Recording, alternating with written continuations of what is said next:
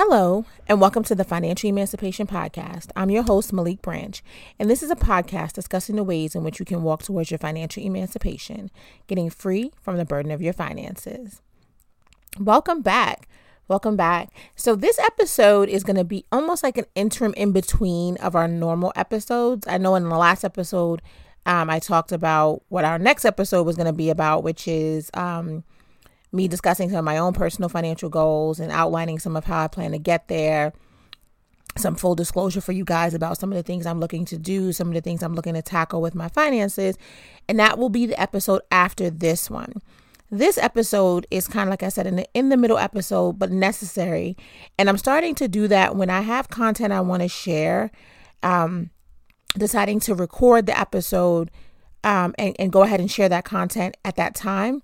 This podcast episode will be accompanied with a IGTV video that I'm going to do about the same topic. So after you finish listening here, you can head over to Instagram or to YouTube and catch the video that I'm going to do to kind of go along with this topic. You know, certain things as a woman, as a person, as a financial emancipator, I'm very sensitive to. And this is one of them, this topic specifically, because I think that there are too many times when we get into relationship with people and we decide that all bets are off as far as the rules. And we think that that's a demonstration of love and commitment. And, you know, the instance in the situation that I'm going to discuss with you today is one of those ways in which you show that compromising your financial integrity as a demonstration of love to someone else will always land you in a financial disaster, one for which you will be forced to climb your way out of, usually not with the person who helped get you there. So I was scrolling through people.com. Don't judge me. I tend to head there sometimes because I like to see foolishness, and it helps to break up the day of talking about and dealing with very serious things. So I think I've mentioned this on the podcast before. I'm nosy. It's one of my character flaws. I figured that out. And so sometimes I can find myself lost into minding celebrity business on the internet, which is why I was on people.com. I go there ever so often. So I was there. And there was a story there about a woman. And the title of the story was that the woman had incurred over $80,000 in debt from her boyfriend, because of her boyfriend of 8 years. And when they broke up, he kind of left her with the debt. And lucky for her, she was able to connect with Susie Orman, who, through her books and teaching, she was able to get down and pay that debt down within about 3 years after having left a relationship. So if you're interested in the article, it's on people.com.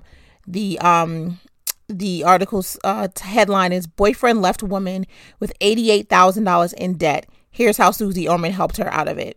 Now, again, it wasn't Susie Orman necessarily personally who helped her out. It was really she utilized Susie Orman's books and Susie Orman's teachings to help get her out of it.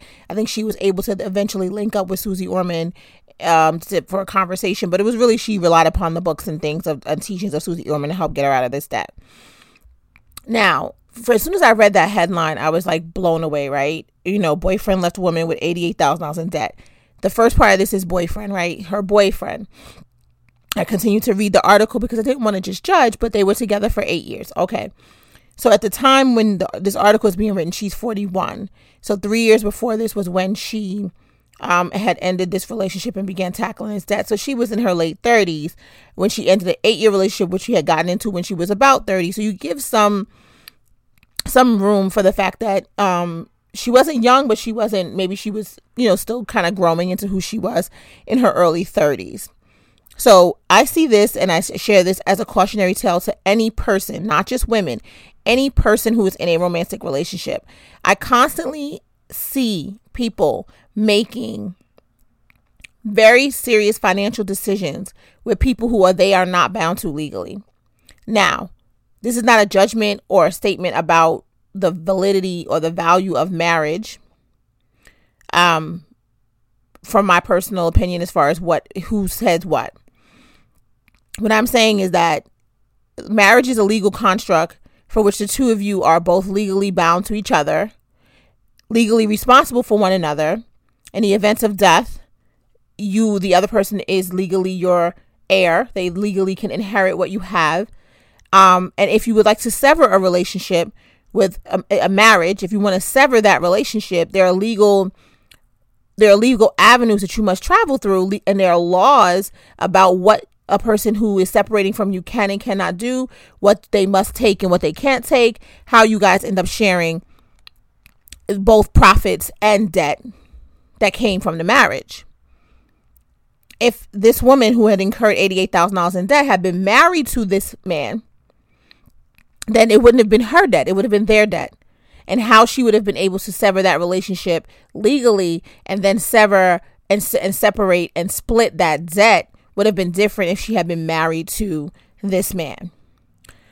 Now, just to give you a little background, I'm not going to read the whole article to you, but to give you just a little bit of background of how she incurred $88,000 in debt from this relationship, she highlights that she met her boyfriend in 2003. She was not a person who spent a lot of money. She was a saver, but she wanted to be helpful to him. He was a person who struggled with continuously keeping employment. That's a red flag. Anybody who struggles to keep employment for whatever the reason is, when you partner with that person, you either accept that you're going to be the person responsible for all of the expenses in a relationship, and you understand that this person could lead you down a path financially that could alter and change things for you. You can still choose to be in relationship with them, but you have to understand what that is. A person who struggles to keep employment, that's a big red flag financially. That might not be a red flag for you emotionally. You may still love that person and want to be in a relationship with them. But what this conversation is about is how that is a red flag financially. Particularly as the story continues, he was someone who wanted to spend. So he wasn't just a person who couldn't keep a job. He was a person who also wanted to spend. She explains that she was in the relationship with him. He had a lot of issues again with money. He was horrible at money, as she described, and everything was under her name because he had such bad credit. Red flag number 2. Getting into a relationship with a person, again, this is why the fundamentals of financial freedom are about speaking up and having open conversations about money early on in relationship, any kind of relationship, but definitely in a romantic relationship. If you meet someone and they have bad credit, it's a red flag. I'm not saying that it's a stop sign. I'm saying it's a red flag. If you meet someone and they have bad credit and they're an adult, right? You have to understand that at some point they made really bad financial decisions. That's what bad credit is a reflection of, right? It can be, they could have had reasons for why they made the bad decisions. Well, I'm not here to kind of put the judgment on that. I'm saying that's a red flag. So what you should do with that information, first of all, you should get the information, right? There are people who don't find out that their partners have bad credit until they're about to move in together. That is too long. Because we're not having open and honest conversations and dialogue with each other about finances, right? So I'm meeting you and I'm dating you. I'm not saying that on the first date we should be putting out credit scores, salaries, and all those things. That's too much information when you first meet somebody. But by the time you're talking to someone, maybe third or fourth date, you guys are hanging out, you're spending time together. And again, I always say this, people seem to have no issue discussing very intimate things about themselves sexually, sometimes about their family history. But when it comes down to talking about money, everybody's mum's the word. It makes no sense to me. Mainly because just as important in a relationship as compatibility in personality, compatibility sexually, financial compatibility is important. Because again, you could get into a relationship with someone who you may love and you find out that they're very bad with money and they have very bad credit. And that's going to have an issue for you guys as you move forward in your relationship. So it's very important to talk about these things. So she got into a relationship with him, found out that he had bad credit and was horrible with money. And what she did with that was attempt, like people sometimes do, to not hold them back as a couple in ways in which his bad credit, his inability to keep a job, and his desire to spend money would have held them back. She decided to step in. Co-signing, she co-signed credit cards for him because he had such bad credit. He was getting really high interest rates on credit cards and he could not get them on his own. That, again, these are red flags. I mean, the flags was a flying. They were hitting her in her face and she was still like, nope, I still want to do this. If a person has such bad credit that they cannot get a credit card without a cosigner, do not put your name on that. Credit is not a requirement. We do not have to live with credit. But the reason that he needed to live with credit was because he could not keep a job to continuously have income. So of course he was going to need to live off of credit. But for everyone listening here, when you meet a person and they have such bad credit that they need a cosigner, don't be the cosigner. I know that sounds harsh, but you should not put your name to someone whose credit is so bad that they themselves cannot get credit on their own. You know what that says?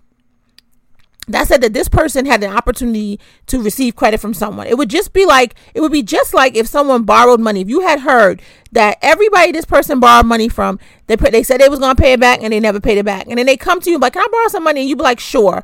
Expecting the money to be paid back. You give them your rent money. Why? Why would you do that?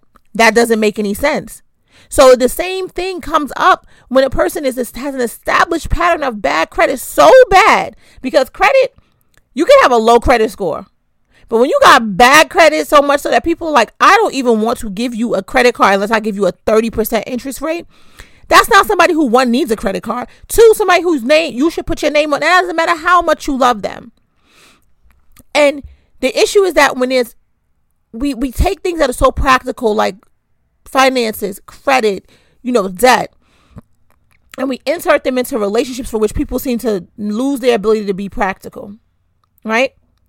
So if I said this person is a thief, everywhere they go, they steal.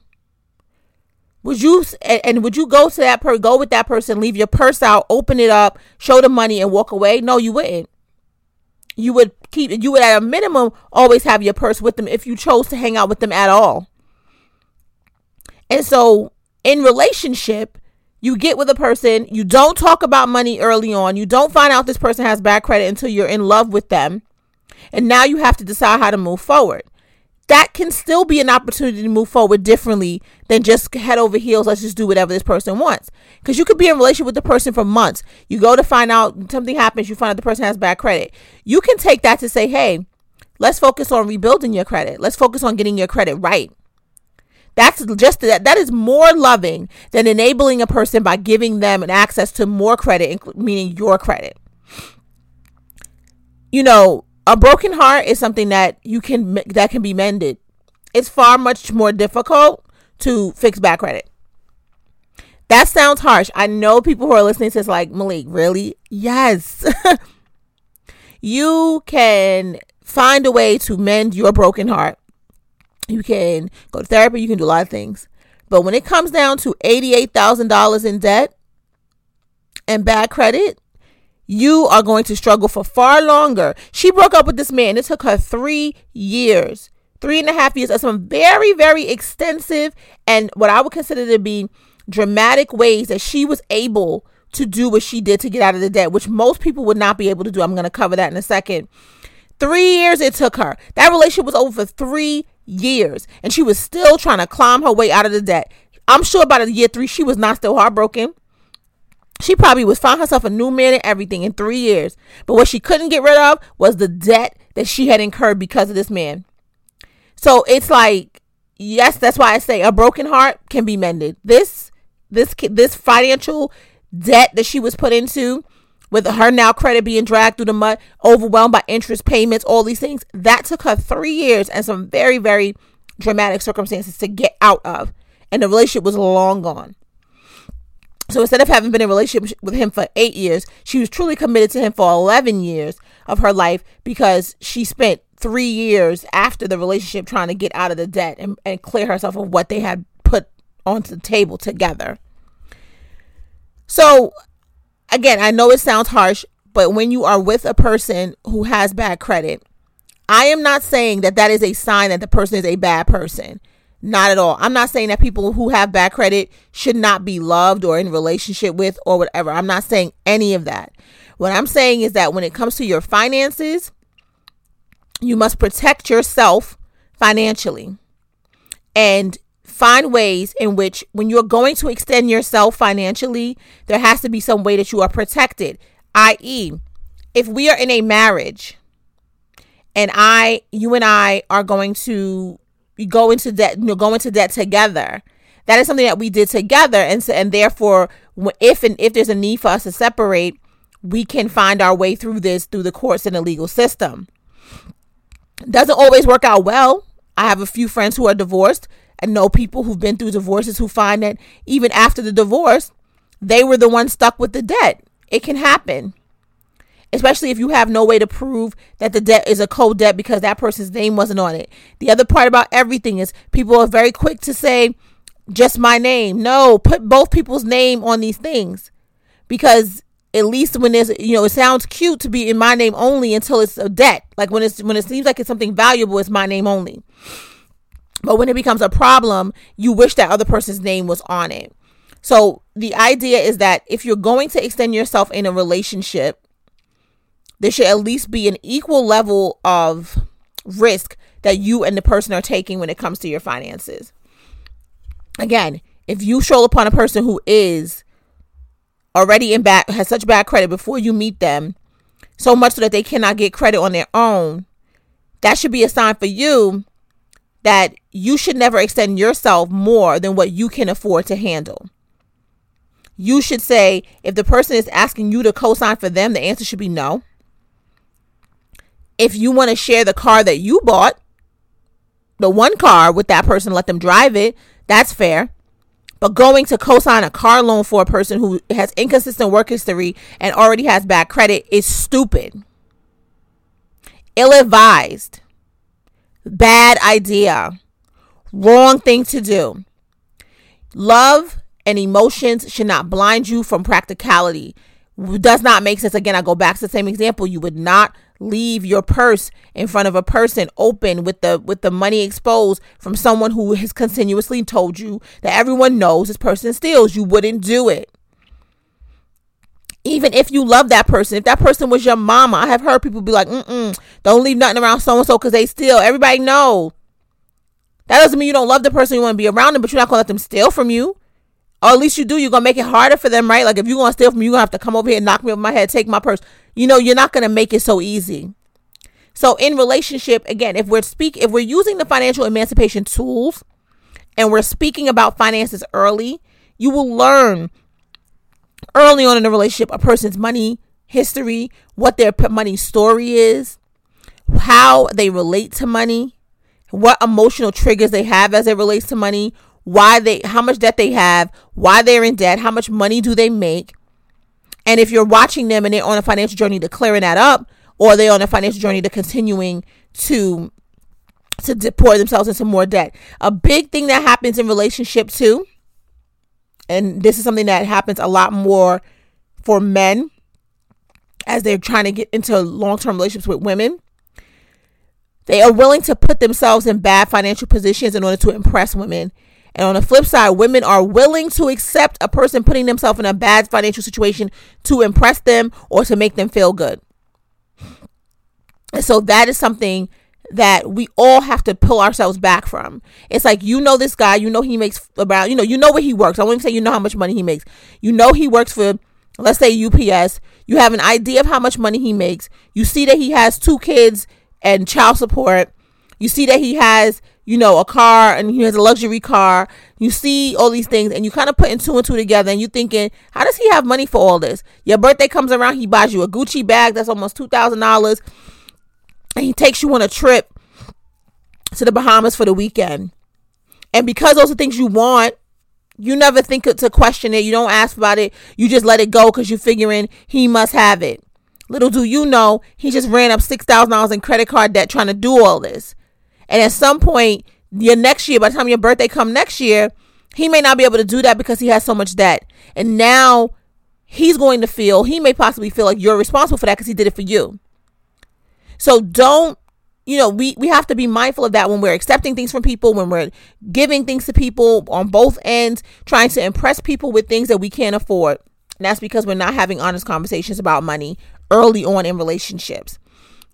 And too many of us are out here expecting people to do things for us that we cannot do for ourselves. How dare you ask someone to extend themselves in a credit situation when your credit is so bad that nobody won't even give you any credit? You have a lot of nerve.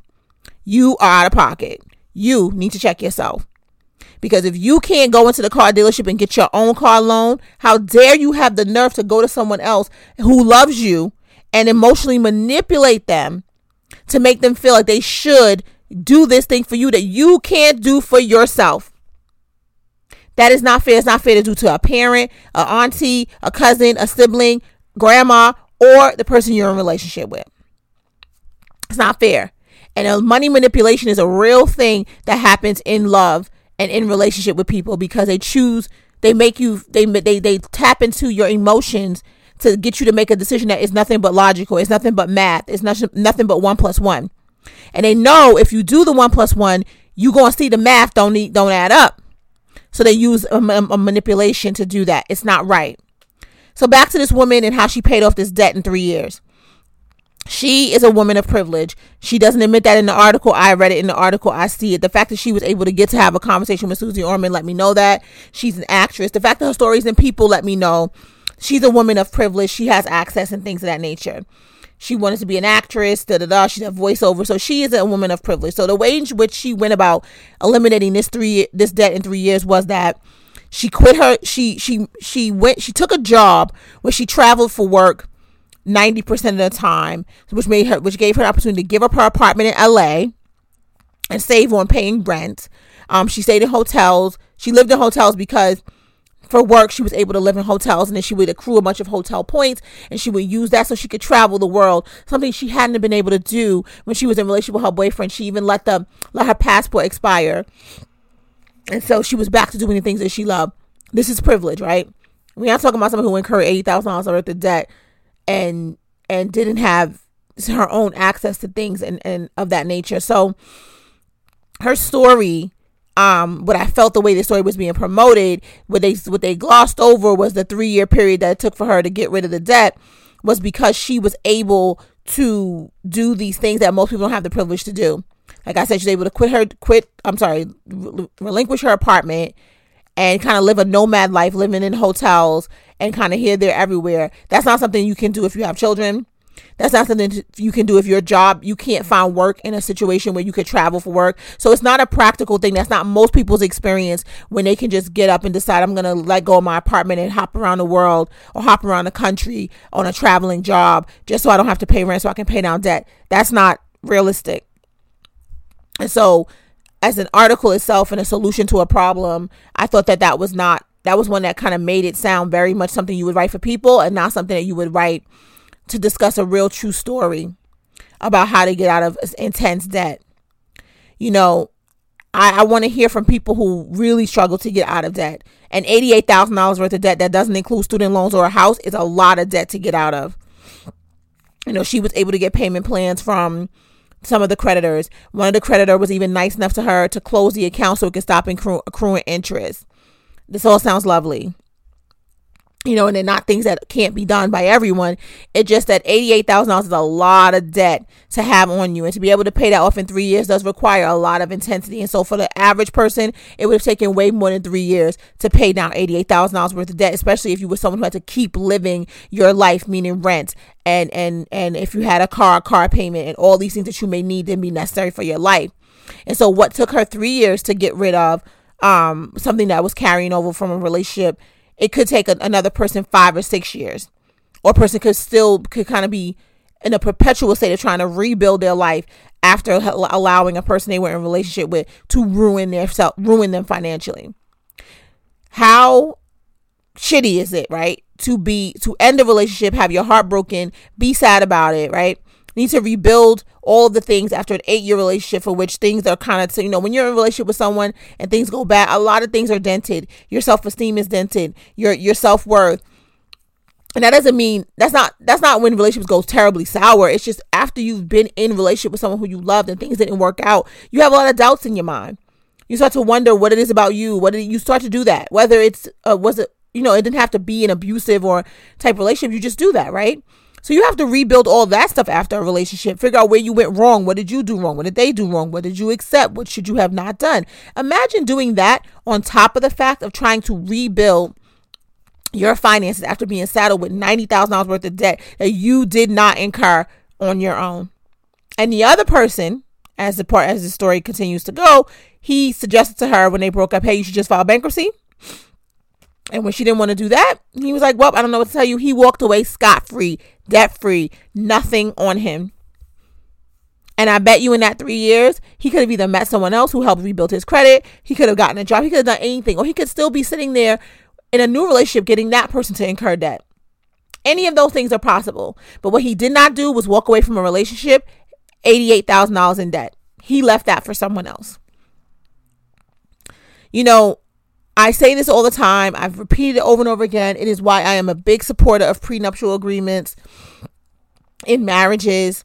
I'm a big proponent of, you have to talk about this stuff before, like when you're getting into a serious relationship, you have to discuss this stuff early.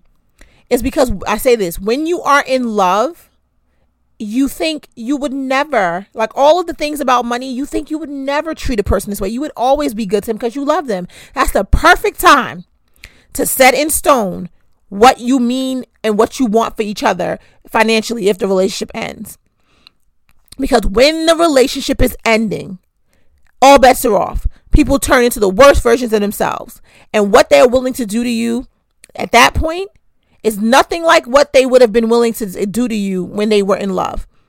That is why a prenuptial agreement is so good. It is a benefit to both parties because it is bought and made out of love. And it's saying, if in fact we are ever not in love, I'd like us to be able to revert back to when we were in love and what we thought about each other financially when we were in love. I do not want to wait until we are no longer in love to discuss these things because I cannot think that you or myself would be fair. I can't think that because if you have a broken heart and hurt feelings, you may not be fair. And depending on the reason why we're breaking up, you really may not be fair. Let's just keep it a buck, right? You may find you and someone may need to separate for something very bad. Like that person might do something to you that you can never forgive them for. And now we got to discuss how to split up our money. No, I'm going to take you to the cleaners, or I'm going to do something vicious, or I'm going to be harsh because I'm upset and I'm angry and I'm hurt. But if there's something to rely upon that we started out when we were in love, that is why I believe in prenuptial agreements. It's also why it's important, in my opinion, to not get into very serious financial relationships with a person who you're not married to. I know I see people, they buy homes with people. I don't understand it. Why would I buy a home with you in a relationship and we're not married? What happens if that relationship ends? You know, when people do, seriously, let's get credit together. Let's do all these things that we're not married. I don't know why we would do that for each other. You know, again, if you push me on this conversation, you'll find that I like to keep finances. I like to see there be separate finances a lot, even in marriages, separate conversation. But definitely there's a place where we can blend and a place where we can keep things separate. But we're not married legally. I think it's very risky to put yourselves in these situations, and you can end up like this woman with $88,000 worth of debt, a broken heart, and working to spend years trying to climb out of a very heavy debt situation for which you yourself didn't even incur on your own. You picked up someone else's debt. She co-signed a car for him. She put credit cards in her name for him. She paid for $10,000 worth of experimental testing and surgery for his dog who was sick, and the dog didn't even make it. Yeah, too much. But things that she had to carry then for 3 years after, and in her situation it was 3 years. In any other situation it could be far longer than that. So we have to see the red flags, make better decisions about this, and stop being afraid to talk about this stuff. And stop thinking that even on both ends, stop thinking it's unloving when a person doesn't want to share finances with you. That's not unloving. Because you say, oh, if you're with me and you love me, we'll share everything. Can we admit as a group here that love, feelings, and all those things are things that are fleeting and can be temporary? But guess what's not? When you owe the IRS, they come in. They don't care about your love and your relationship. The debt that you owe, those people are coming for you. Okay, your credit score will linger on you and haunt you far longer than a relationship that is gone after 3 years. I know we don't want to be practical about these things. I know we want to just believe in the power of love. And that is cute for a lot of other things. Believe in that as for things that have to do with making loving relationship decisions. But when it comes to your finances and how you put yourself at risk for another person, you need to be as clear-headed as you can possibly be and know that you have to protect yourself financially in any relationship, no matter how good and how much you're in love. Protect yourself financially. If that means keeping your finances separate while you're in a relationship, if you don't plan to get married, and if that means that you should, when you're getting married, you should consider a prenup, do it. And if anybody is offended when a person asks for a prenup, I don't understand that. A prenup is a dually beneficial document that can benefit both people. Why not? And also, too, there doesn't seem like, as I'm watching it, again, I've never been married. I'm a child of divorce, but I've never been through a divorce myself, but I know a few people who have. It doesn't look like there's anything more gut-wrenching than divorce, except for the fact of someone dying, and that even seems simpler than getting a divorce. But to have that situation be eased by a document that we can all rely upon and move forward seems to be the best way to have to navigate something that already seems very, very difficult and challenging. And I know people say, I don't want to think about the end of my relationship in the beginning. I don't want to think about my marriage ending in the beginning. You get life insurance, which is the thought of your life ending. You do that kind of stuff. What is the difference? All it says is I want to be prepared in the event this thing happens. Death is absolute and certain. You're going to die. It's not certain that you're going to get divorced, and this document may never need to be used. But if it does come to that, and in most cases, divorce is more common than it's not. It's not as if divorce is some uncommon thing. Like, oh my God, it never happens. It happens, and it happens often. So why are we acting as if it doesn't? Again, I have a practical mind, and I don't want you to think this is just for the podcast. Anybody who knows me personally knows that's just how I think, because I think it's important for me, and the way my mind thinks is very linear. The way I think, it would not behoove me to not think of what could potentially happen. So if you have a chance, hit up that People article, read it. Again, I have my thoughts about the way in which this woman was able to climb herself out of this debt. As far as practicality, what took her 3 years could have taken another person 5 or 6. And consider, I want to hear your feedback on this. I know people have different ideas about this, and I really want to hear about it. I want to hear what you think when it comes to how you should, be committed in love and in relationship. And should you, I'm sure there's someone out there with the idea that you should go, full scale with a person you're in love with. Nothing should be off limits when you're in love, or when you're married, or when you're in serious relationship with a person. Nothing should be off limits. And I'd love to hear that perspective. So let's talk about it. Follow me on Instagram, Financial Emancipation. Send me a DM. You'll see the IGTV will be up soon. Comment on it, share. Let me know what you think. If you have any further discussion you want to have, send me an email, Maliek, MALIEK, @thefinancialemancipation.com. I look forward to hearing your feedback. And our next episode, and one after this, is when I'll get into the my financial plan for 2020. Give you some insight into what I'm trying to do for myself, some transparency about some financial goals that I have, and a few hiccups that I've had financially that I want to share with you guys. So thank you so much for listening today. It's been a little bit of a long episode, but these ones, they get me. I get a little passionate when talking about protecting yourself in relationship when it comes to your finances. So it's a little long, but it was worth it. Thanks so much for listening today, and I hope you'll be back as we continue to discuss the ways in which you can walk towards your financial emancipation, getting free from the burden of your finances. Have a great day.